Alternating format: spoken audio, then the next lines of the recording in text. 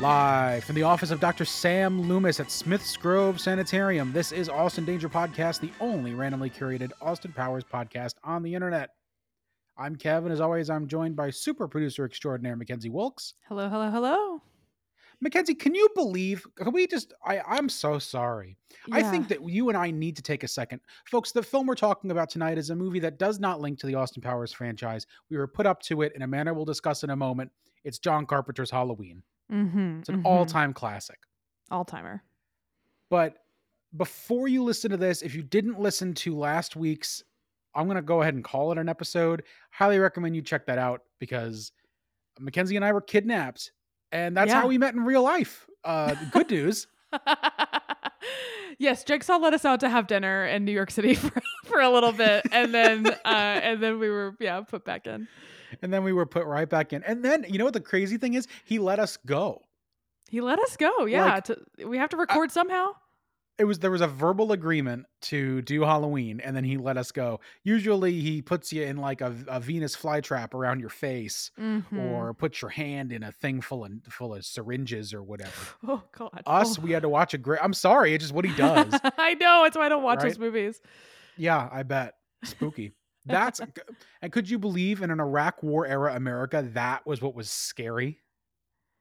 Jesus Christ. Was like a metal thing hitting your head really hard. Come on. Weird. Somewhere there's a senior project at some liberal arts college where someone parses this that isn't me. But anyway, Jigsaw said it. We're doing it. John Carpenter's Halloween. Very excited. Jamie Lee Curtis, I believe this is her grand debut on Austin Danger Podcast, besides me talking about her every week. I think so, because we didn't do Everything Everywhere. We just talked about it a ton. That's correct. The only other things I can think of that would have been on the show are True Lies, maybe Freaky Friday. We did not do True Lies. Fish Called Wanda. Freaky Friday would be very in pocket, yeah. All those movies are deep in pocket. I hope we do them one day, but we're starting with Tom Arnold debuting on the pod for True Lies. Oh my God. Tom Arnold returns, everybody, because he's in Austin Powers. Oh my God, he is. Cowboy. You show that turd who's boss. That's our connection to True Lies. I'm a mess tonight. Aren't we? Hey, we just got kidnapped, all right? We got to cut ourselves some slack. All I can smell is this Jigsaw bathroom. I need you to know that trying to explain the deep lore of our podcast and the wheel to one of Rachel's coworkers this last weekend was genuinely one of the funniest things ever. And I'm like, so we have this wheel, right? And it's been haunted for about 3 weeks. And we're going to get kidnapped. And just trying to explain the lore of Austin Danger Podcast to someone who does not listen is very fun. So what I really mean is, listeners, you're the real ones. You understand. You get us. We are the Robert Jordan's Wheel of Time of podcasts. Every episode dense with lore. You have to remember all of it, or else you're never going to understand it. We need to turn into Mystery Science Theater where we just have like characters that come in and out of this world that is Austin Danger Podcast. We have many. There are many. Luis DiTullio. See, that's lore. True. Lore. But before we talk about Halloween, I am obligated by the podcasting Jigsaw to ask Mackenzie. Yes. Have you been watching anything this week? What have you been watching? Go ahead. Yeah, I mean, I haven't watched a ton of movies this week. Honestly, I had kind of like a weird 5-day stint where I pretty much watched nothing over the weekend. But I did yesterday check out a couple of movies. Weirdly, I had like a day full of watching a bazillion movies. And I checked out this French film called The Origin of Evil that is now available to rent on Amazon. And it's on Apple now. So I guess it's available to rent on Apple and Vudu. It was only on Amazon when I was renting it. But it was a movie that interested me because I saw the trailer. I don't think it was before Strange Way of Life. It was before something else I saw. Maybe before Bottoms, I think it played. And I could see the advertising at work. It was like a lot of the pull quotes in the trailer were like, "It's Succession," da da da da, and by "it's Succession," they basically mean like a complicated family dynamic of rich people and the worlds that they live in, which this film is about. But it's definitely doing something different than Succession is trying to do. But I found it really interesting. There was a part of me that almost gave it 4 stars. I ended up going more 3.5, closer to 3.5 with it, only because like it didn't quite crystallize. Like I wanted to go a little further with it. And I think I could see someone maybe watching this and feeling the same way as me. And it makes sense when you're watching the film. Like I wish it just went a little bit further, a little bit more kind of out there, because it is kind of taking some bold risks, and I wish it just kind of pushed those even further. I've seen a lot of people compare it to Gone Girl and the way that it deals with like mistaken identity and changing your identity and absorbing a different personality in order to survive or change, exist inside of a space you don't normally, things like that. Like, there's a lot of themes like that in the film that are very interesting, and so I wish it just went a little further with everything. I kind of but I really really enjoyed it. I loved the lead performance in there.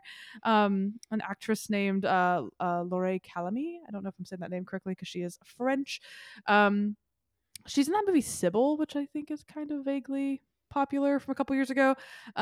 She's amazing in this. She's so good. There's this like crazy Dutch angle thing that's like the last shot of the movie. It's of her, and she's amazing in it. And she plays these layers of a character that needs to sort of pivot her personality from scene to scene so well, which I think is just a hard thing to act, and she kills it.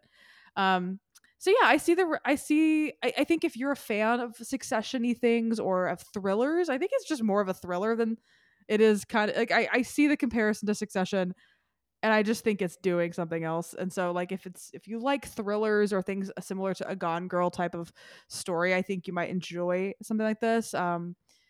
Yeah, there's a couple of twists in this that I think are really well executed. I gasped at one of them. One of them I saw coming, and I still loved it when I got there. And then one near the end, I actively gasped at. So like, it has some really fun, twisty dialogue and some really fun twists in the story. And yeah, the rental is like $7.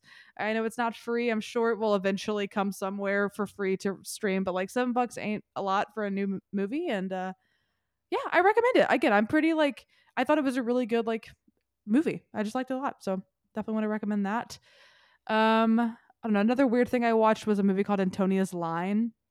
And it was very funny because mere moments after publishing this review, I got a message from you that was just like, yo, what are you watching today? Because I watched so Pretty many much, yeah. I watched so many weird shit, Antonia's Line being one of that. I don't remember why I added this to my watch list. I put it on my watch list very recently.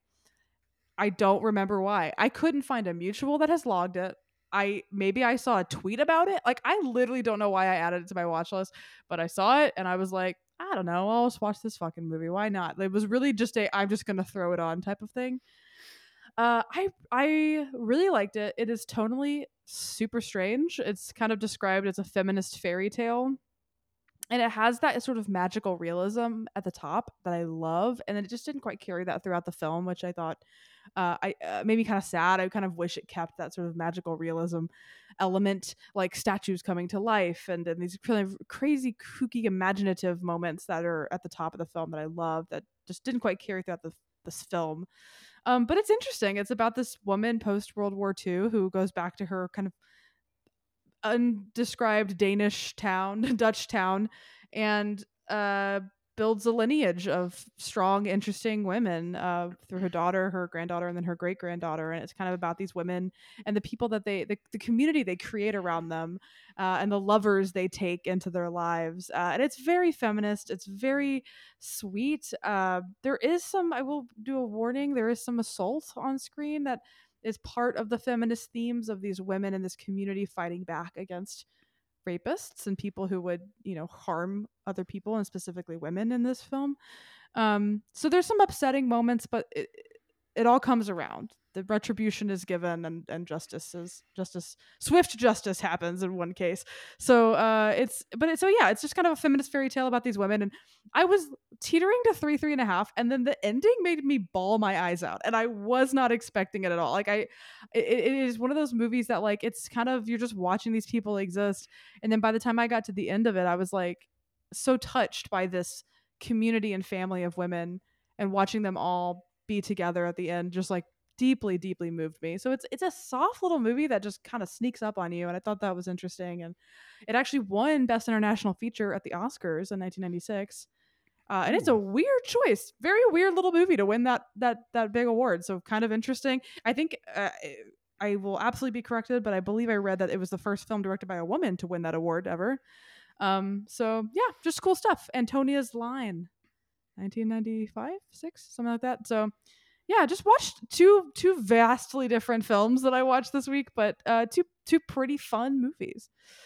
Uh, yeah, I don't know, Kev. I don't know if you have any thoughts on those movies, but also you can also tell me what you watched. I got nothing. That's really cool. I appreciate you did that. Just weird stuff. Movies are cool and fun. I am at a crossroads. Well, it's Mm. October 30th and people are listening to this now, so you'll know how this turned out. I'm pretty much ready to abandon my spooky journeys. I haven't even I'm done just any. not in the mood. I set it up again. I mean, last year I was good, but last year I had about 35 more hours a week of free time. And it's just not practical. And Mm. then at the end of my day, I really don't want to watch like a horror movie I arbitrarily put on a list. So I'm probably going to abandon the. I mean, I'll watch Hellraiser 3 and 4. I'll finish the Critters journey, even though Critters 3 was junk. Um, I watched Phantom of the Paradise, one of your all time faves. Yes. It's one of those movies that I would have been a much more peaceful, joyous lad, more inspired and better as a person if I had seen it in high school. And I heard about it in high school, so what took me so long? I don't get it. I was But obsessed in high school. a beautiful movie, absolutely loved that. It's the Brian De Palma, Paul Williams, Phantom of the Opera riff, years before Andrew Lloyd Webber would make the story famous with a musical, let's call it. It's also Faust. It's also it's like a blend of that and Faust. It is also a blend of Faust. That's right. That's right. Mhm. It's a good call. What else did I watch? I watched the Rob Zombie Halloween movies, which I don't even think we'll touch. They are future episodes. Oh They link to god. the Austin Powers franchise. They are, we may not cover them because they are so heinously unpleasant. Like, I again, know. I opened the episode talking about Saw and torture porn theater. And while I don't know if Rob Zombie's Halloween movies are as bad as Hostel, Oh jeez. they're pretty heinous, and Yeah. in terms of the violence and the extreme violence. And then it's to justify, I'm trying not to say this word on air, but I'll say it again because it's true this time, one of the craziest thematic through lines I've ever seen in a movie, Mm. with the white horse symbolism in Halloween 2. It really is, like, Halloween 1 is fine. It's like an hour of new material that's just Rob Zombie doing his usual thing, and then a remake of Halloween 1. But then Halloween 2 is just bananas.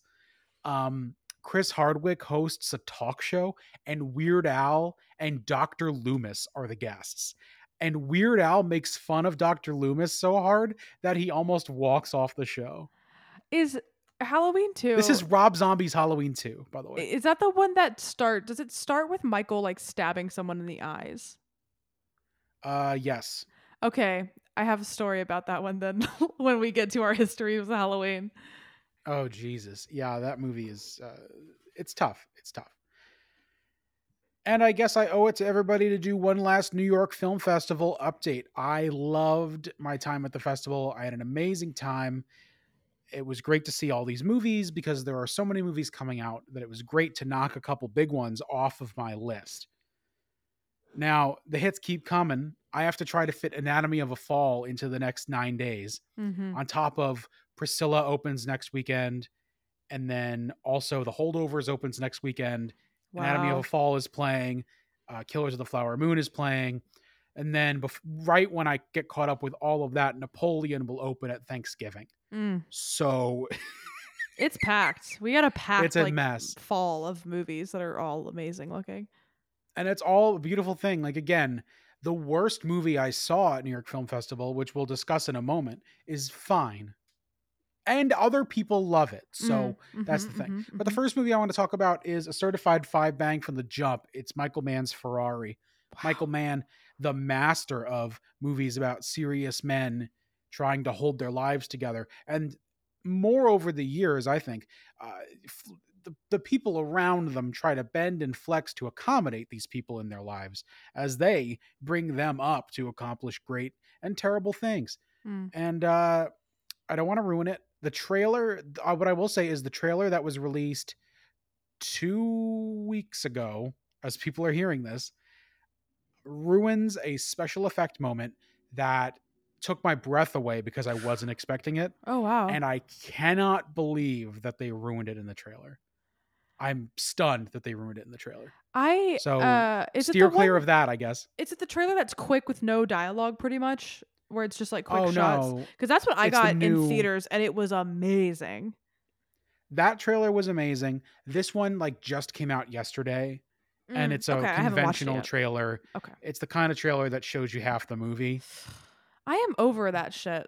Like, literally, like I saw Nope opening weekend, and then like the Monday after opening weekend hit, and there was a trailer showing the shot of Jean Jacket chasing him down, when Daniel Kaluuya is like running the horse down the like lane. It's that amazing shot of the alien coming down, and I'm like, why is that in a trailer 2 days outside of opening weekend? Like, I don't understand what people's obsession with, because I thought that one trailer of Ferrari that's quick, just some quick shots, no dialogue, mostly just cars revving. It was exhilarating. It immediately made me go, oh, this movie I was kind of probably going to ignore, I want to see now. And it looked cool. Like, that's all I need a trailer to do. I don't need to know the whole movie. We had a similar issue with Napoleon. We just watched the new Napoleon trailer that went up 2 weeks ago as people are listening to this. And it did all the same stuff. Like, why did I didn't want to see this. Yeah, geez. And it's not convincing me. Like, I don't, far be it from me to, I'm not a casual viewer. I'm going to go to this movie anyway. Yes. But I find it ridiculous that a casual viewer wouldn't have been excited by the first insane Napoleon trailer. I don't get it. But if you're listening to this, you'll go. Take your family. You'll all be bummed out. It's a real bummer. How's Penelope? But a beautiful film. It's a phenomenal. Excellent. So excellent. Always. All the acting. Shailene Woodley, I will say, is asked to do an Italian accent. And you can tell in the production at a certain point she gave up. And that's okay. And same with McDreamy too. McDreamy's in it, Patrick Dempsey. And he is a comedy character. What? And he does amazing. He's really great, but he's obviously like a comic relief character. Oh, that's so strange. What a weird career he's having right now. But yeah, no, Ferrari was great. And the next movie, and the last movie I saw at the festival was Yorgos Lanthimos' Poor Things. If you follow me on letterboxd.com/Kev, you'd know that he's become one of my favorite directors out there, which is why I was just really disappointed by the look and feel of Poor Things. I just, it didn't come together for me, unfortunately, without getting into it and ruining the movie. If you didn't like the fisheye lens stuff in The Favorite, every other shot is fisheye lens in this film. And I thought that they were building to some kind of reveal. Like, oh, was Willem Dafoe watching her through these cameras or whatever? But the cameras are like goofy steampunk cameras because it's a goofy steampunk movie. And no, the answer was no. The answer was they wanted to do fisheye lens. I'll never get it. And they do these zooms. They take these extremely high definition shots and then just do extreme zooms. And it's cool the first about 25 times they're done. But after a while, I just thought all of this was so obnoxious. And then the production design is so over the top, so crazy that like it felt like the corporate version of this story. And then I've also heard from friends who've read the book that there are deep themes in this book that are just not explored at all.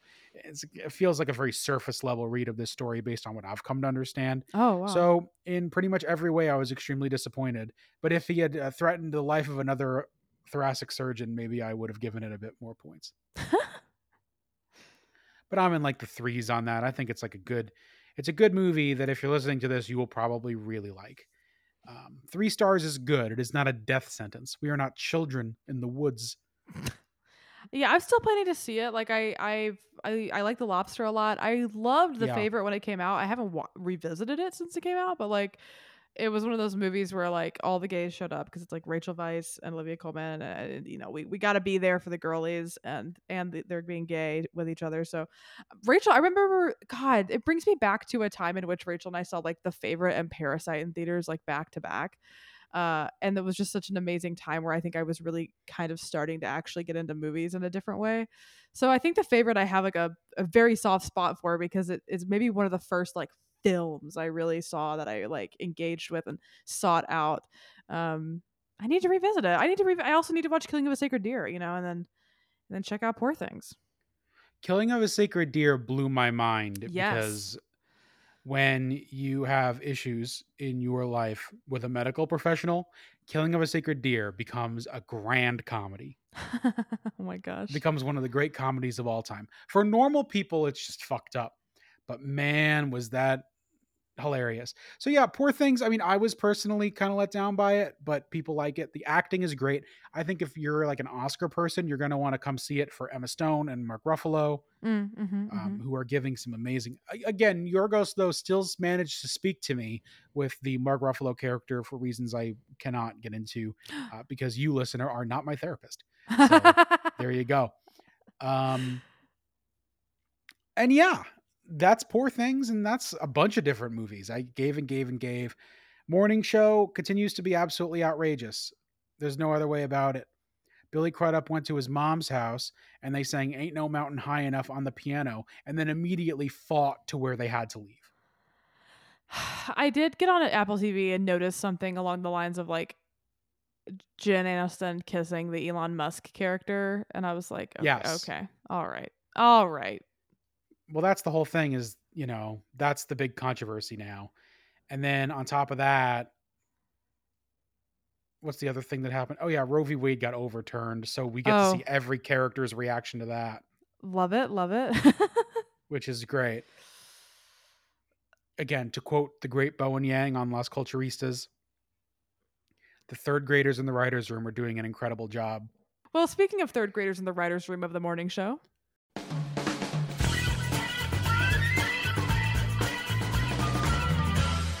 Whoop-de news. What does it all mean, Basil? Look, I got nothing. good. I have like the third graders in the writers' room of the morning show. I got zero. There's a home in West Australia that looks vaguely mod. Like it doesn't even look that mod. And this kind of clickbait real estate blog is calling it the Austin Powers house. I'm going to send this listing to Mackenzie for her to review. Okay, hold on. That's not even. How was that an Austin Powers house? It's just like vaguely. Oh. Oh my god, what's I can't think of the name. Mod? Yeah, it's like it's Not even. I barely like it's that I can't think of the name of the type of furniture it is. Yeah, this just looks like a normal house. This is not particularly groovy. Like you got to look like Austin's pad, his swinging pad if you're going to call it an Austin Powers house. It has to be annoying. It can't be neutrally colored. Like what the hell? Yeah, the walls can't be eggshell white. Yeah, yeah. And that type of that tiling on the counter is very like Nashville apartment that was built in 2020. Foul. we gotta email them and get them to take that down. How dare you call that an Austin Powers house? That's the biggest thing that happened in Austin Powers world this week. That's it. I mean, there's some other stories that are just generally awful. And then there's the usual clickbait where like they ran into Heather Graham on the street. She was like, yeah, I was in Austin Powers. And that's like enough. Well, before we transition into Halloween, because it is Halloween, this is a time of year in which people dress up in costumes. And frequently every year, I see so many people, not even in our sphere, just online in the internet, still dressing up as Austin and Austin characters. So, hey, if you or anybody you know is dressing in something in the Austinverse, oh my God. The Austinverse for Halloween, send us a picture, tag us. We'll share it on our social media and stuff. It's going to be a good Halloween. It's going to be a great Halloween. It snuck up on me this year. I can't believe it's already October 30th. Silly. The day this episode is being released. Happy Halloween, Kev. Happy Halloween, Mackenzie. And speaking of Halloween, I think it's about time we finally talk about Now, there have been slashers, right? There's a Psycho and there's Black Christmas, and but the film we're talking about tonight is the first to really streamline a model that we saw repeated time and time again. Nightmare on Elm Street, Friday the 13th, Child's Play. All movies we could have talked about this month, but the wheel did not pick them. That movie is from 1978, John Carpenter's Halloween. So, Mackenzie, please take us to Haddonfield, Illinois, to Dr. Sam Loomis, and to Michael Myers.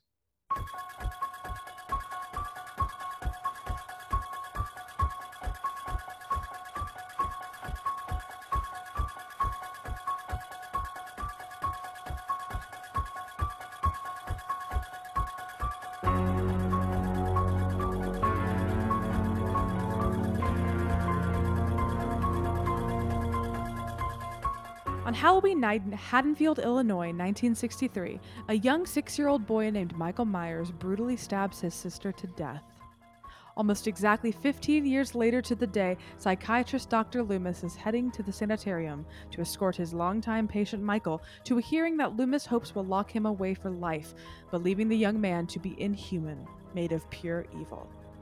On this stormy night, due to an apparent outage, Michael was able to escape, attacks the nurse accompanying Loomis, and steals their van. Loomis correctly believes he's heading home and follows Michael to Haddonfield, desperately trying to convince the lazy police force that their town is in very real danger tonight. A young woman named Laurie Strode drops off a key at the old Myers house that her father is selling and catches the attention of Michael, who has returned to his childhood home. Unbeknownst to her, she is stalked all day by the eerily calm Michael, and when she catches small glimpses of him, she begins to question her own sanity. Pushing those thoughts away, she prepares to babysit young Tommy Doyle this Halloween night, while her best friends plan their various sexcapades in other houses. Loomis waits at the Myers home, expecting to find Michael and capture him, while Michael keeps busy killing Laurie's horny friends around the neighborhood. Laurie and the kids notice some strange occurrences, but write them off as jokes, as Laurie soothes the kids' fears and her own. But when a suspicious phone call comes through from her friend, she goes to inspect the Wallace house and finds all of her friends murdered and placed around the house. Michael finally attacks Laurie, who is able to escape at first, but this devolves into a jam-packed sequence of Laurie fighting and the seemingly unkillable Michael Myers time and time again. Eventually, the kids are able to escape and run for help, alerting Loomis to Michael's location. He intervenes and shoots Michael 6 times, sending his body falling off a second-floor balcony.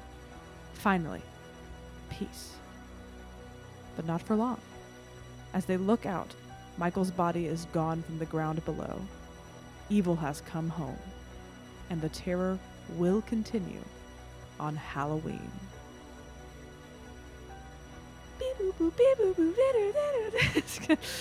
Michael, we have to stop Michael. Evil has come to your little town, Sheriff. I've looked in his eyes. His cold black eyes, like a doll's eyes. I was thinking about that the whole time. Loomis is quint coded for sure, yeah. I was thinking about this as I was watching it. Mm-hmm. He is basically just Quint and Mr. Bean together. Oh my gosh. Well, Kev, before we get into Loomis and all of it, what is your history with the film Halloween? I was always a big scaredy cat. And then Halloween 2020, I was staying at my girlfriend's and I got up before her. And so at 7 a.m. on a Sunday morning, I watched Halloween on my phone. And it's a testament to how amazing Halloween is that it played just as well as any amount of times I've watched it on my TV in 4K or on the new Shout Factory disc or any other different combination. It is so effective that it plays on any size screen, with apologies to David Lynch. So while I've really fallen in love with that franchise over the last 3 years, it's really been the backbone of my horror journey. All of that is pretty new still, and it all comes from Halloween. So, and M. Night Shyamalan. So that's where I'm at. Mackenzie, please unravel the sordid history I have. Yeah, the Yes. Mackenzie lore. I am also a big scaredy cat.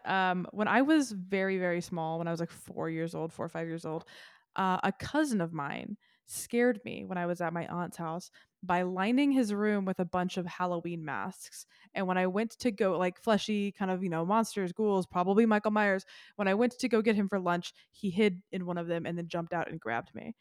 scared the literal probably piss out of me when I was a child. And that led to a Mackenzie that had a pathological fear of masks and Halloween and anything to do with spooky. It was so bad. My mother would like get mad at me when if we had to walk down a Halloween aisle to get to a different part of like Walmart, I would just have a panic attack and be unable to walk down the aisle. I would have to find coping mechanisms to just get through this time of year. I was a kid who hated trick-or-treating because I knew if I went out, the big kids would scare me. And I was a very, very terrified person. I remember one time I had a slumber party at my place and my friends outvoted me to watch Poltergeist, and I was so scared I sat in the kitchen by myself at my own slumber party. Like it was sort of part of Mackenzie's thing that I was this huge scaredy cat. Cut to, I think I'm 14. My best friend and I are like, we're grown-ups now, we're 14, I'm gonna watch a scary movie, I'm gonna face my fears, let's just find whichever one seems the most famous and we'll get it.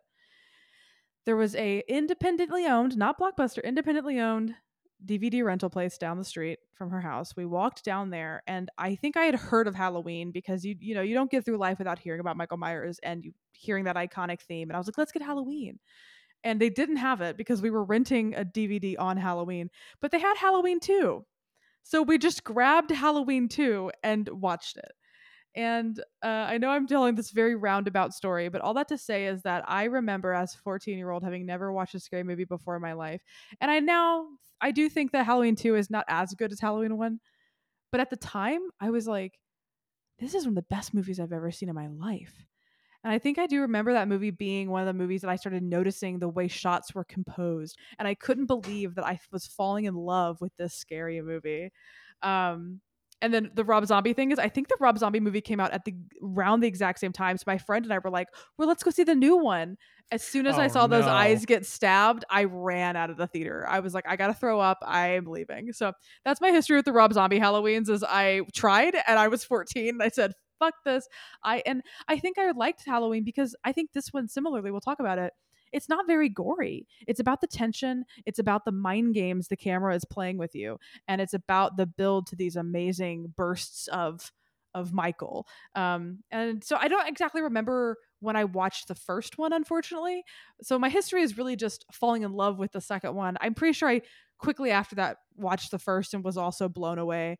But I do think it's been since college, maybe since I've watched this. So it was really, really kind of awesome to come back to this movie as like a person who considers himself a cinephile now, like coming back to this with a lot more history and understanding of cinema and films and John Carpenter. It was really kind of cool to come back to this movie as an adult, and like, it's just hard to describe how good it is. It really is it is just one of the greatest films ever made, I think, period, but especially in horror. Yeah, and I'll speak to Halloween 2 for a second, the original Halloween 2. I love Halloween 2. John Carpenter co-wrote the script, otherwise not involved, right? And as a result, it gives the movie the feel of like 2010, the year we made Contact, for example, or any amount of like lesser than sequels to iconic movies. Like, yeah, it's got the flavor of the movie you love, but here's if a normal person would have just made Halloween. It's good. It's fun. I love it. I have it in 4K. Big fan of Halloween 2. But Halloween 2 is very regular in a good way. I just looked. I have it at 3 stars, which I don't recall when I last watched it or why I haven't watched Halloween 1 in a while. But yeah, like it's I remember when I was younger, I was obsessed with the moment in the car when she finds the body in the car and then the horn alerts Michael to where she is and she's hiding in the car. I remember just thinking that like that shit blew my fucking mind when I was 14. Like, yeah, it was the first time I'd ever felt that way about a horror film. And I think that led to sort of my love of Scream that also came out in high school. Like these slasher films that aren't heavily reliant on gore or, you know, like there's like fun amounts of blood in Scream and in this film, and you know, the most gory I feel like Halloween 2 gets is the needle thing where he drains that woman's blood or something and it's all over the floor. Yes, that's terrible. A terrible moment, but like, that's probably the goriest that gets. Like I began to learn, like and that was also around the time, right? Saw was so popular. And in my mind, that was horror film. So I was like, that's not a place I want to be. But then I discovered things like Scream and Halloween. And I was like, oh, this is the kind of stuff that I think I can hold on to. Halloween 2 also has some of the best Loomis moments. We'll get He's to not him. in this a lot. I was actually shocked to realize how little he is in this movie. I shot him 6 times. I shot him in Michael. He's a lot in the second one, if I recall correctly. Yes, he's all over the place. He is like, he plays, how should I put this? He plays a major role in Yes. the finale of Halloween Yes, 2. the ending, absolutely. Yes. So Which is a crazy ending. yes. So everybody stay tuned for our Halloween 2 episode of Awesome Danger Podcast. I'm sure that links and this just doesn't, Yeah, I think just so. to fuck with us. But I want to talk at first about the bones. Mm. Bones. This movie is so, we were talking about it before, perfectly constructed. Yes. You get just enough of the backstory in the cold open. You get just enough of the exposition. You meet Laurie and her friends, and you get just enough of that. Just enough. And then the roller coaster starts. Mm-hmm. Loomis comes to town. I've seen this boy, Michael. It was me who taught him to drive, or whatever. And then the killing starts. And then it becomes just a cascading series of escalating shark attacks, basically. Yeah. To continue the forced Quint metaphor, everybody remembers we talked about Jaws last spring. Yeah. Like, he is Jaws. And this is like 2-3 years after Jaws, but Yeah. so this is like hot off that. But it's a similar formula. I mean, Jaws is sort of a slasher in its own right, too. Yeah, exactly. And oh man, people who've seen Halloween 2 are screaming at us right now. And that's all I'll say about that, as if to not spoil Halloween 2. But yeah, I love that. I love that slashers always have this character in Friday the 13th. He's like some deranged guy on a bike, like, Jason's alive. Jason's alive. He's going to come get your children. Go back home. And that guy showed up in like 5 of those. Oh my God. But I always love the weird adult who knows what's going on and no one will believe him either because he's crazy. Until our hero does, right? And I feel like that's Halloween too, right? Is her realizing he is correct and then them sort of having to team up to survive. That's exactly right. I met him 15 years ago. I was told there was nothing left. No reason, no conscience, no understanding, and even the most rudimentary sense of life or death, of good or evil, right or wrong. I met this 6-year-old child with this blank, pale, emotionless face and the blackest eyes, the devil's eyes. I spent 8 years trying to reach him, and then another 7 trying to keep him locked up, because I realized that what was living behind that boy's eyes was purely and simply evil. And then she kind of becomes that in the newer movies almost. Like, not to spoil the revival films, which I haven't seen the third, but I have seen the first 2. But or maybe I've only seen the first. I forget. I don't know. I've seen the first one. I don't think you've seen Halloween Kills. No, I have not. I've only seen the first. You're right. But you know what I mean? She kind of becomes that in the new iteration, right? That her kind of her trauma from this night has sort of made her into Loomis in the future, trying to convince people of the very real danger of Michael. So yeah, it's kind of interesting. She becomes Loomis. That's interesting. We'll get there. But I just wanted to say up front that I think the structure of this movie is perfect and amazing, and probably even better of a Jaws movie than Jaws. Although I do love how at least the guys in Jaws seemed competent. Dr. Loomis, we'll use this kind of to get what into is he the nitty-gritty doing? of it. Dr. Loomis is one of my favorite characters in cinema ever. He's, of course, like I said, that archetype of the crazy old man, the cantankerous old buffoon that no one believes. And he's also behind Michael by about a half hour every time. Yes. Could you imagine being the sheriff? Like say what you will about believing or not believing, but could you imagine being the sheriff and they go to the graveyard? And it's like, what the fuck? What? There was a part that hit me like a ton of bricks, laughing my ass off, where he's outside the Myers home And the sheriff comes up and is like, "What are you doing out here?" And he's like, "I'm going to wait here in case Michael shows up." So something along those lines. They have some interaction where Loomis indicates he's been standing here and he will continue to stand here. We cut away for quite some time. And then we cut back to Loomis, who is still standing there, presumably has just been standing in this one location. And then he turns his head 40 degrees to the left and goes, "The van from the second." Like, he's been standing here for like 2 hours, and then he just turns his head a little bit and is like, "Oh my God, the van I've been looking for. Sir, you were standing there for so fucking long." So silly. Just He's ridiculous. Goofy as hell.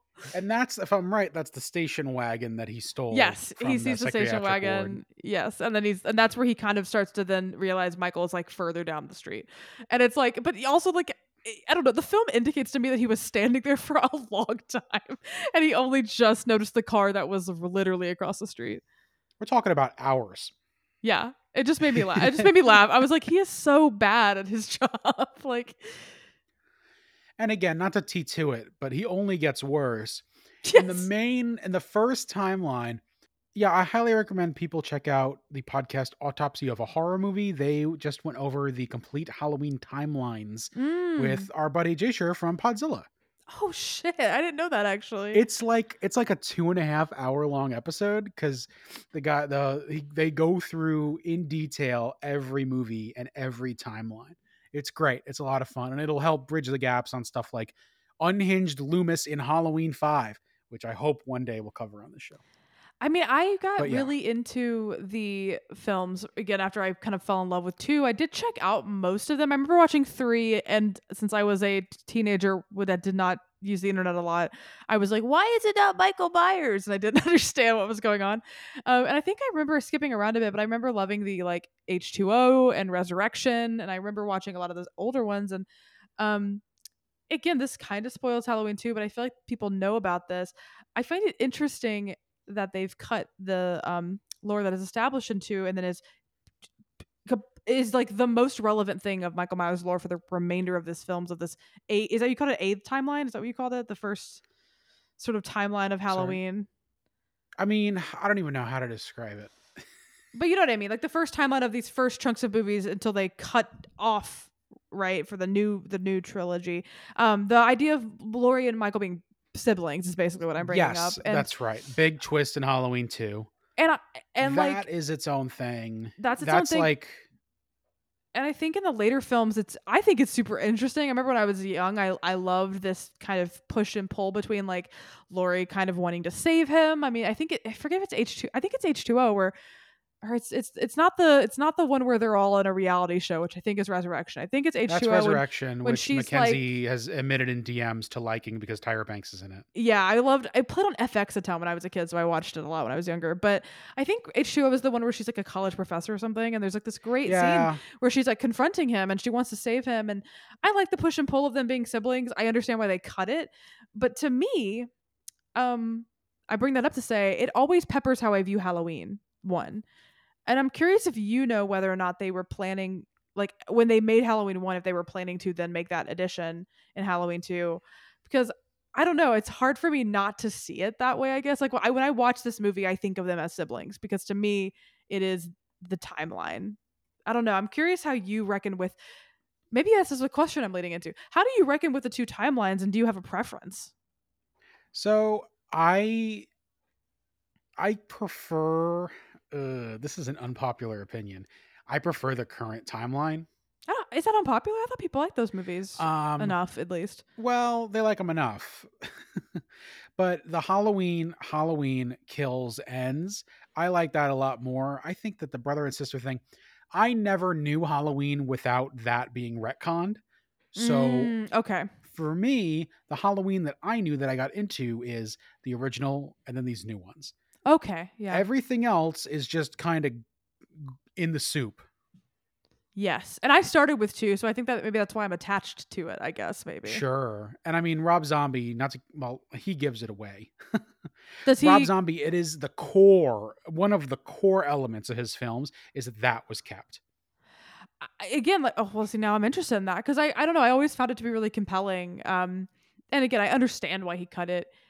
But even in when I remember vaguely watching the new Halloween in theaters and wishing it was still there because I don't know, because family and trauma, I don't know. Maybe I'm over intellectualizing it, but I remember that being a piece of Halloween 2 that I enjoyed. I forget the original point I was making, but here we are now. I mean, I'll say this. Here's how I reconcile it. They didn't want to do Halloween 2, and they did it just cause. I think they owed them Halloween 2. Oh, strange. And then they were so married to Michael Myers that when it came time to make Halloween 3, they abandoned all of it, and it went terribly. Mm-hmm. And then that led into the Thorn trilogy, which we all know was ultimately a mistake. And then the H2O timeline, which they fucked up themselves, and here we are. I mean, I remember And now, 4, 5, and 6 being completely wonky. Talk about Sam Loomis. Paul Rudd Oh, as brother. Tommy Doyle. Yeah, that one's a foul. That's the that one one's with so the foul. It's like her yeah, I remember. I vaguely remember the Jamie Lloyd stuff. Yeah, it's a all whole of that thing. stuff is technically tied into each other because they didn't retcon anything until H2O. Yeah. The point is that how I reconcile with it is they didn't want to do it anyway, so it's all kind of in good fun. Yeah. That's the way I view all of these franchises. Like, I will say Nightmare on Elm Street might be the most consistent up to Freddy's Dead. Actually, no, up through the end, up to New Nightmare. It's a pretty spotty but consistent enough narrative. Friday the 13th ends 3 times. LOL. But that's a whole other thing. Well, I mean, maybe that's an interesting thing to talk about, right? Like, you kind of set it up. This. I mean, Halloween. I mean, it's very funny. A couple weeks ago, Ian and I talked about The Graduate on Criterion Connection. We were talking about how ingrained in culture that is, how it has been spoofed on The Simpsons and Wayne's World and Family Guy. Pretty much anything that can be spoofed, The Graduate has been spoofed in. It's just so ubiquitous with culture. I think Halloween is obviously exactly the same. Like, I feel like Halloween as a film is just so ubiquitous with this time of year, obviously, with culture in general. I mean, the theme and the vibe of Michael Myers, I feel like, has been spoofed a ton. And yeah, I mean, I always kind of have also LOL that Mike Myers technically that's a fun little connection to us. But like, I don't know, I've always that's something. Oh damn, yes, that's something. Mike Myers. But like, I don't know, I've always loved Michael as in terms of the iconic horror villains that carry their franchises. I've always just loved Michael because he feels like the OG. I know that Texas Chainsaw technically kind of came before this, but Michael really feels like the OG of a franchisable horror villain that obviously, as you said earlier, continued numerous times throughout the 80s and 90s in series that are still being rebooted today. I mean, if you look at Jason Voorhees alone, what else do I even have to say besides, yeah, it's a hockey mask, but besides that, you know what I mean? It's Michael. Yeah. Enough said. Michael. And I mean, that score, that piece of music that is just like, who doesn't love it? Who doesn't know it? Who doesn't get shivers down their spine when they hear it? I could think of a future guest who doesn't love the Halloween theme. Oh, that's true. I could listen to it all day. Oh, it got me hype as fuck when it started. I was literally like, I got so excited. Like, I got genuinely so like physically excited. I started dancing. It like me. I just hadn't watched this movie in forever, and hearing the song and the way he so carefully uses it in such brilliant moments. And when it comes back, I think it's so well placed and so intentional. It hits. It hits every time for me. Mackenzie, I have 2 big things I want to talk about. I want to get them out of the way. I'm going to hard segue into one of them. Okay. We're talking about Michael Myers and his status as a mascot. Yes. But I would also like to posit something. Michael Myers, who is apparently, let's unpack this first. The timeline of this film, as you pointed out to me in our DMs today. Yes. Puts Michael, a 7-foot tall killing machine, at 21 years old. 21 years old. Even in 1978, I find that hard to believe. You see like a second of his hands. Those hands don't belong to a 21-year-old. No offense. Those hands are old hands. What? Those hands have seen age and time. I've seen these hands. These are aged hands. Those are aged hands. Like, I don't even know. The aged hands of Michael Myers. That's why that's why I assumed the brother-sister thing had to have been planned, because like making him 21 makes it like more feasible that he would have had a sibling who was like 2, right, when he killed Judith. based on Jamie Lee Curtis's age, who I'm presuming is like 17, 18. I've taken her as like a junior, senior in high school. Sure. And I mean, the thing that's great about Michael is that you never really know. That's any the thing. attempt, any attempt to explain has been a train wreck. Yes, I think that's part of what makes him scary is that you don't know anything about him. The anonymity of him is what makes him so fearsome, and I think that that's the case with a lot of masked villains like this. And yeah, I think that's why sometimes I wish I understand that it is a business now, but I wish like films like this could just kind of exist on their own, because like, yeah, the more you flesh him out, as much as I love the brother sister thing, the more you flesh him out, the more you're being asked to sympathize with him almost, right? By the time we get to H2O, Laurie Strode is trying to sympathize with this person who killed half of her friend group, if not all of them. Like, it's yeah, I agree. The anonymity is what makes it scary, and the whole like it was really hitting me today watching this. It's the kind of it could happen to you vibes of this scenario, right? Like she's being stalked. That's a thing that many women and people have been through.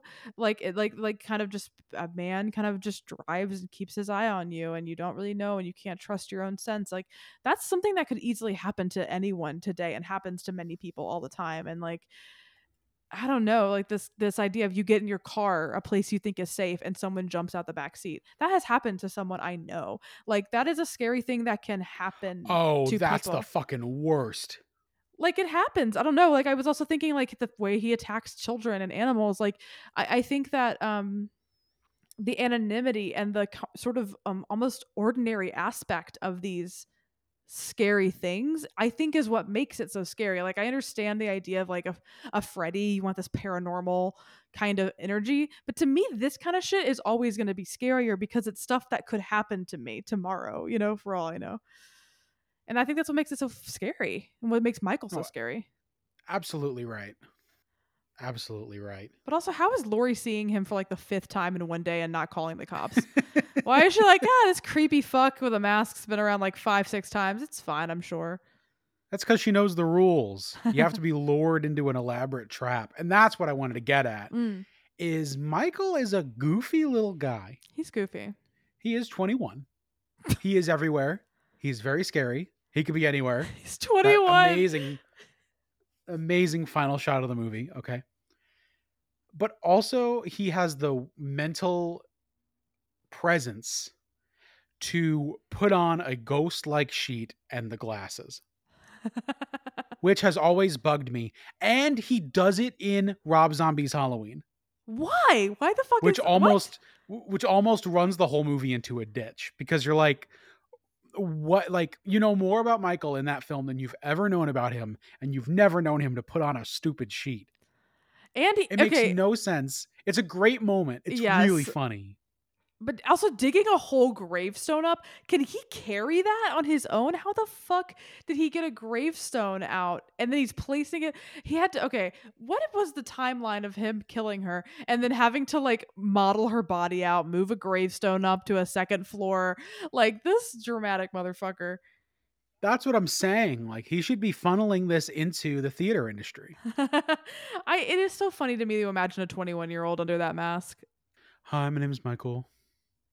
I'm a production designer from Haddonfield, Illinois. Oh my! I love it. Gosh. And for Michael, for every action, there is an equal and opposite reaction, right? So for theater kid Michael, his nemesis or his target, his would-be target, is the imitable, the one, the only, future Awesome Danger podcast legend, Jamie Lee Curtis. We love her. This is years before she invented Facebook and Instagram. This is Jamie Lee Curtis inventing being a Nepo baby. Literally. Well, I find it so interesting.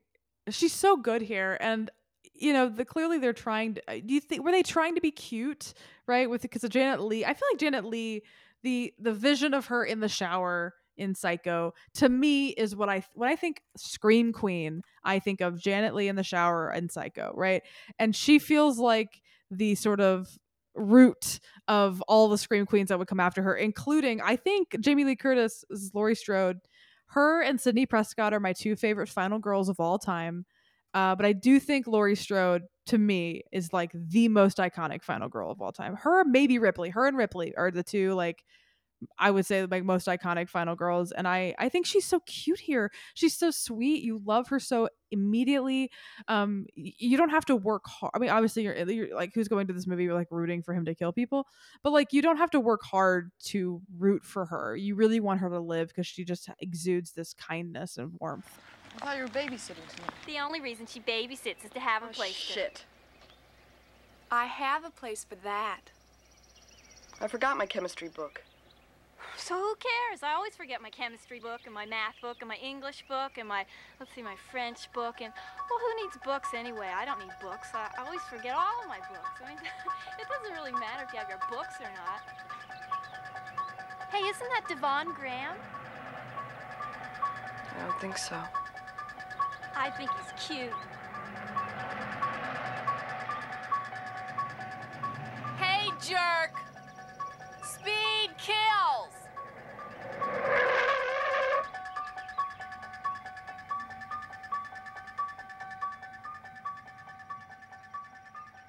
It also helps that she's surrounded by assholes. All of these kids are so assholes. terrible. And they really do deserve it. That's the thing I think that is often underrated. Again, in that Rob Zombie Iraq War era, we kind of lost sight of the people who have bad things happen to them deserve it. And that's why you're kind of rooting for him. Right? And now when we get to Laurie, it's like, no, not her, but also like, what if, right? What if? And she's such a fighter, which I think is amazing because she feels so waifish and kind of soft and like doesn't know how to ask a boy to the dance on her own. But she like fights back when push comes to shove, and it ends up what makes her an amazing final girl. And obviously in the new films, they've really leaned into like badass Laurie in a way that is fun with her weird fucked up trap house. You know what I mean? Like she like can shoot a gun now, is what I'm saying. I love old Laurie Strode until I have to think about it critically. But well, again, later days. One day. Later days. Let's see. We talked about My Holy Trinity. We talked about Michael's Theater Kid Past. I got a lot of popcorn if we want to pop some corn. We could pop some corn. I think this is a great popcorn notes movie. Oh, yeah. Well, I was telling you, like, nothing really, like, it's like such a beautifully paced but slow moving movie because it's really just building the tension of Michael stalking for like an hour, and then the murders happen, and then you're over and you're like, wow, that was the best movie ever. Right. It's like kids just being kids until they are murdered by bodies, a 21-year-old theater kid. 21-year-old. Do you want to popcorn first? You want me to popcorn first? Yeah, I'll pop some corn. I love the shout out to The Thing from Another World on the TV. I wonder what that means. I feel like in 3 years we'll find out. Wink. Wink. Wink, wink. Again, I love how the kids deserve it. It's so elegant. The amount of development they're given is just enough for you to like grow attachment to them to notice when they're dead, but not so much that you care. And then they're just such assholes that they get it. I love it. I love that Michael can drive. I find that so funny. And later movies in the series posit that it was Loomis who taught him how to drive, which is yet again compounding on his Quint meets Mr. Bean persona in my mind. He had a funny line of like, he doesn't have a license or something in this movie. And I was like, what? Loomis, people can drive without license. Hey, here's an update on something we talked about in the main discussion.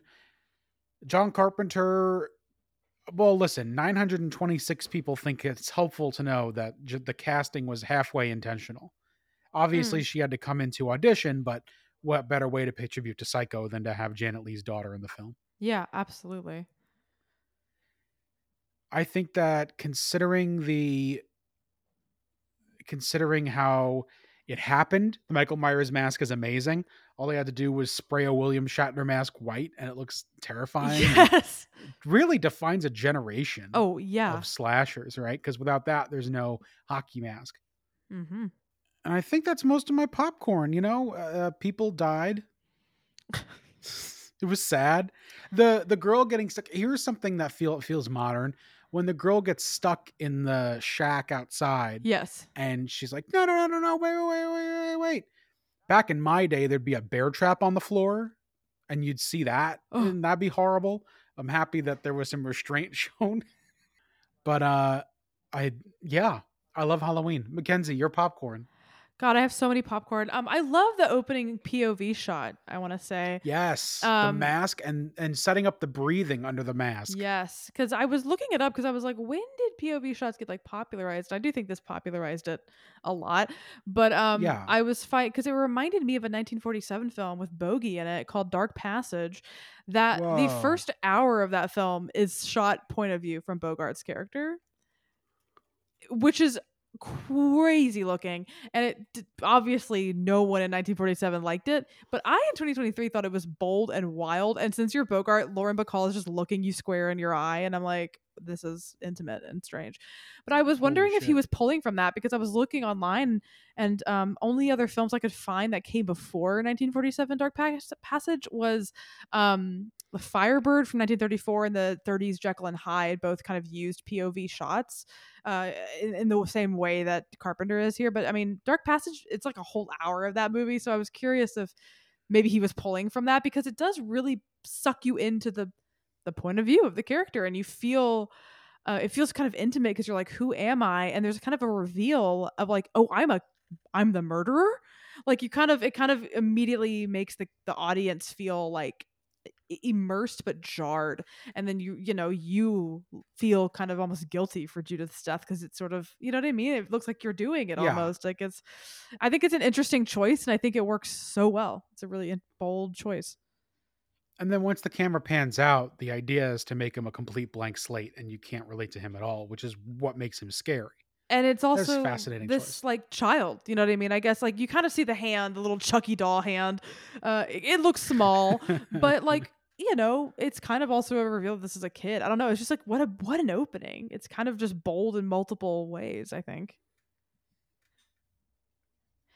Yeah, I agree. And it's no coincidence that you'll see other similar point of view shots in movies like Friday the 13th, and then extremely iterated on in the Evil Dead movies with a technique where they screwed a camera into a piece of plywood and then they ran with it to give this kind of, there's a ghostly image that's weaving through.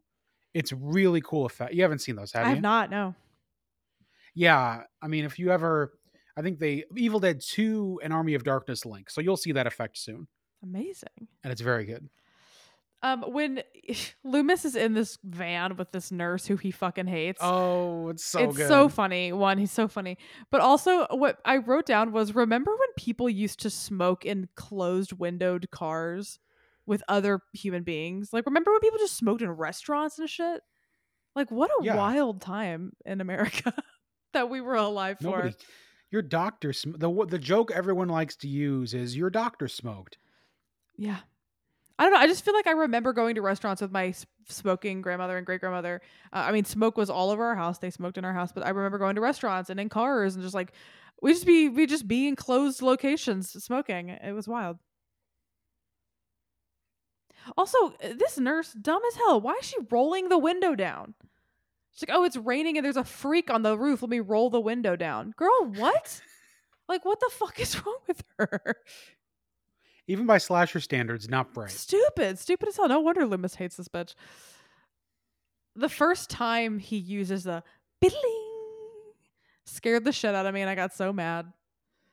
And yeah, I wrote, this is when I started thinking too, like, Carpenter does such a brilliant job at giving you the tools to scare yourself in this film, right? I know that's like something he's known for with this film, but like, he also is making the ordinary so terrifying. Like, Michael is watching her in broad daylight, and yet it is so scary. Like, this just man at like 2 p.m. in the middle of a street is so scary. Like, the way he's able to make that so effective for such a large portion of the film that does take place like during the day. I just couldn't believe, like, he's so, and again, he shows these situations like are relatable, like having sex, you know what I mean? A very vulnerable place generally for people, and Michael's shadow goes over them. Like, he's right there, like even in your most vulnerable places he will find you. And it's so relatable. It's horrifying. And then the kind of tools to scare yourself, the way he leaves space, in the side. So you're like expecting something to be over there and you're waiting and you're building it up in your mind and then nothing happens. And then it makes the real scare even more effective.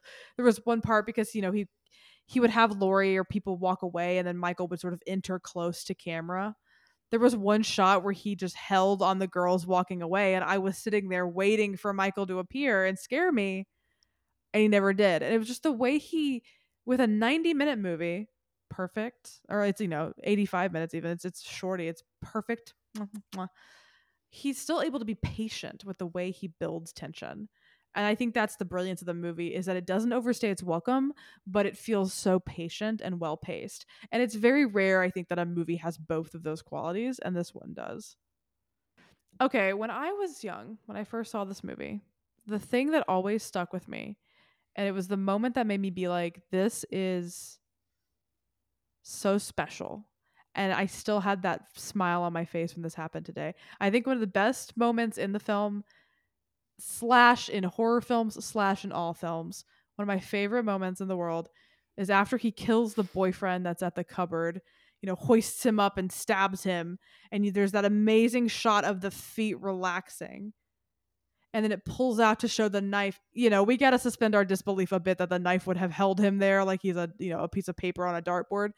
But you suspend your disbelief. There's this amazing shot of him stabbed into the door, hanging up there, and Michael just turning his head like a curious child or a curious animal, right? Like I just think that is one of the most brilliant things in the entire world, because it at the same time makes him seem animalistic while also childish. Because this child who killed at 6 years old, there's no way he was able to develop an emotional intelligence and age probably to the age he actually is. So it reads as like a 6-year-old. Like, I just think that's one of the most brilliant moments, and like in a second tells me so much about that character while also making him more mysterious and more terrifying. And it's just like a 10-second shot. I just think that is one of the most brilliant things ever. Genuinely. Hell yeah. Sorry, I'm rambling. I just love that moment. It's my favorite. I had to shout it out. I really genuinely just think it's the best. And then, once we get to the end, when Laurie gets attacked, it's like a roller coaster to the end. I mean, the birth of this final girl, really. The amazing, all of the face-offs with her and Michael are amazing, but obviously the closet is the most iconic, and that amazing closet sequence is just like, that is the climax for me. That amazing shot of him rising again, right? Maybe one of the best shots in the whole movie.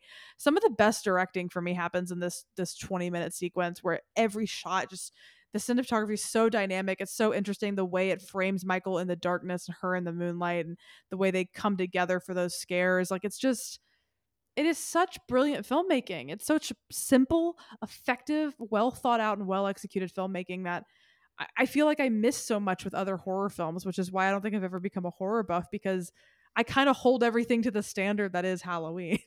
And they don't always meet it for me. That's exactly right. Little note, the person who closed their windows and turned off their lights on a screaming teenager asking for help deserves to be killed. Michael should have killed that person. Maybe he did in Halloween Kills. We have to keep track of that. We have to watch closely. But that is all the popcorn notes I had. Kev, I don't think it's any question, but do you want to give me some final thoughts and a star rating? I mean, it's the blueprint. In a lot of ways, okay, there are people who will say Texas Chainsaw or Psycho. I'll see Psycho, but I think that is the blueprint for horror film as we know it, or the slasher especially as we know it. But Halloween takes all of the elements from those films and synthesizes it into something that is sleek and perfect and easy to understand. There is no surprise why Freddy, Jason, Chucky, Scream, all these films borrow, well, Scream's a pastiche, but you get what I mean. All of them borrow heavily from Halloween because it is perfect. 5 stars. Yeah, it was such an amazing treat to revisit this movie. Rachel did not want to watch with me. She was a little too nervous, and I'm hoping that one day, maybe even this episode, will change her mind, because it is one of, if not the greatest Halloween movie of all time. And I say that as someone who doesn't like a lot of Halloween movies, so grain of salt as always, with pretty much everything we say, grain of salt. But it is what it is for a reason. It's so perfectly structured. It's so perfectly executed. It is the blueprint. She is that girl. She is iconic.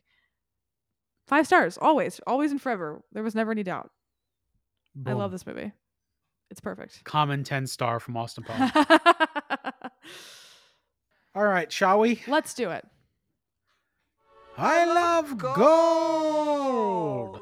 So as you can imagine, in 1978, horror films not popular in the Academy Award situation. Very popular among people in the world, but not so much Hollywood. However, at the Avoriaz Fantastic Film Festival in Avoriaz, France, All right. I believe that's the name, Halloween won the Critics Award, but it also seems to be a bunch of genre films. But also at the LA Film Critics Association Awards, Halloween won John Carpenter won the New Generation Award for the film Halloween. Oh, that's This fun. was also the year Kramer versus Kramer kind of swept the situation. Best Picture, Best Screenplay.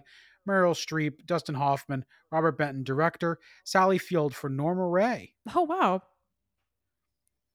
Best cinematography and music went to The Black Stallions. So a big year in Hollywood, 1979.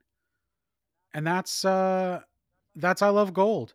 No Alan Parsons this week because, believe me, I triple checked tonight. There are no links to the Austin Powers trilogy, except for, of course, the name Michael Myers. Mackenzie pointed out earlier, I bet you, listener, were screaming at your phone last week when I didn't bring it up. But it's a work, brother. You think I wasn't going to mention Michael Myers? Get out of here. Boom. There you are, you're over there. We have no U's over there because, to be real, we recorded this episode earlier than it was announced that we were doing Halloween. So we didn't expect you to write it on Halloween because you didn't have a chance. But if you want to talk about Halloween next week or anything we've watched before or what we might be watching next week on hopefully the regular wheel that is hopefully in Kev's apartment right now, you can email us at austindangerpodcast@gmail.com. Send us your letters and voicemails, and we'll share them on the show. Kev, is the wheel saved? Are we finally free? The wheel is here. It is back to normal enough. Okay, that's good. It's back to normal enough. Half of the movies on it are The Lion King 2019. Oh, so I don't know God. what Jigsaw is into. Oh, no, Jigsaw. I think we're still being punished then. Oh, God. All right, here goes nothing. Pray for me. I'm going to put on my chainmail gloves and I'm going to spin the wheel.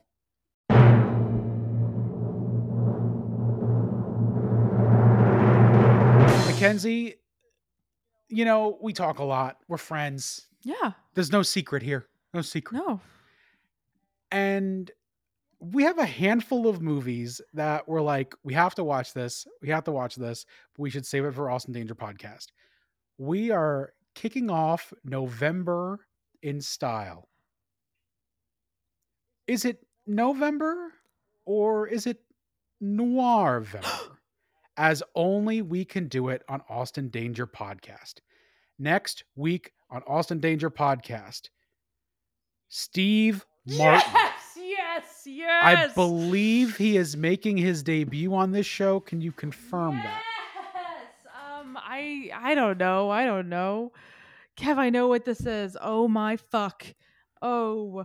Carl Reiner, Yes. Steve Martin, in a parody of film noir and pulp detective films in the 1940s. Dead Men Don't Wear Plaid is next week's Austin Danger Podcast film.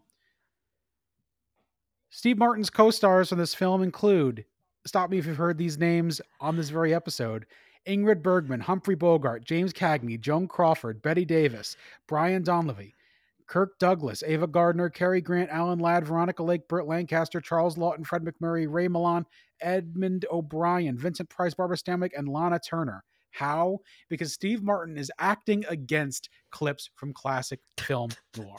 Now, I've never seen this film. I've wanted to ever since Yes. we saw a review come in. Was it Trainer, our dear acquitted friend Trainer? I reviewed it because I watched it. You did. Yeah. Oh, that's right. That's right. And you saw it and were Shoot. like, what the fuck is this? That's right.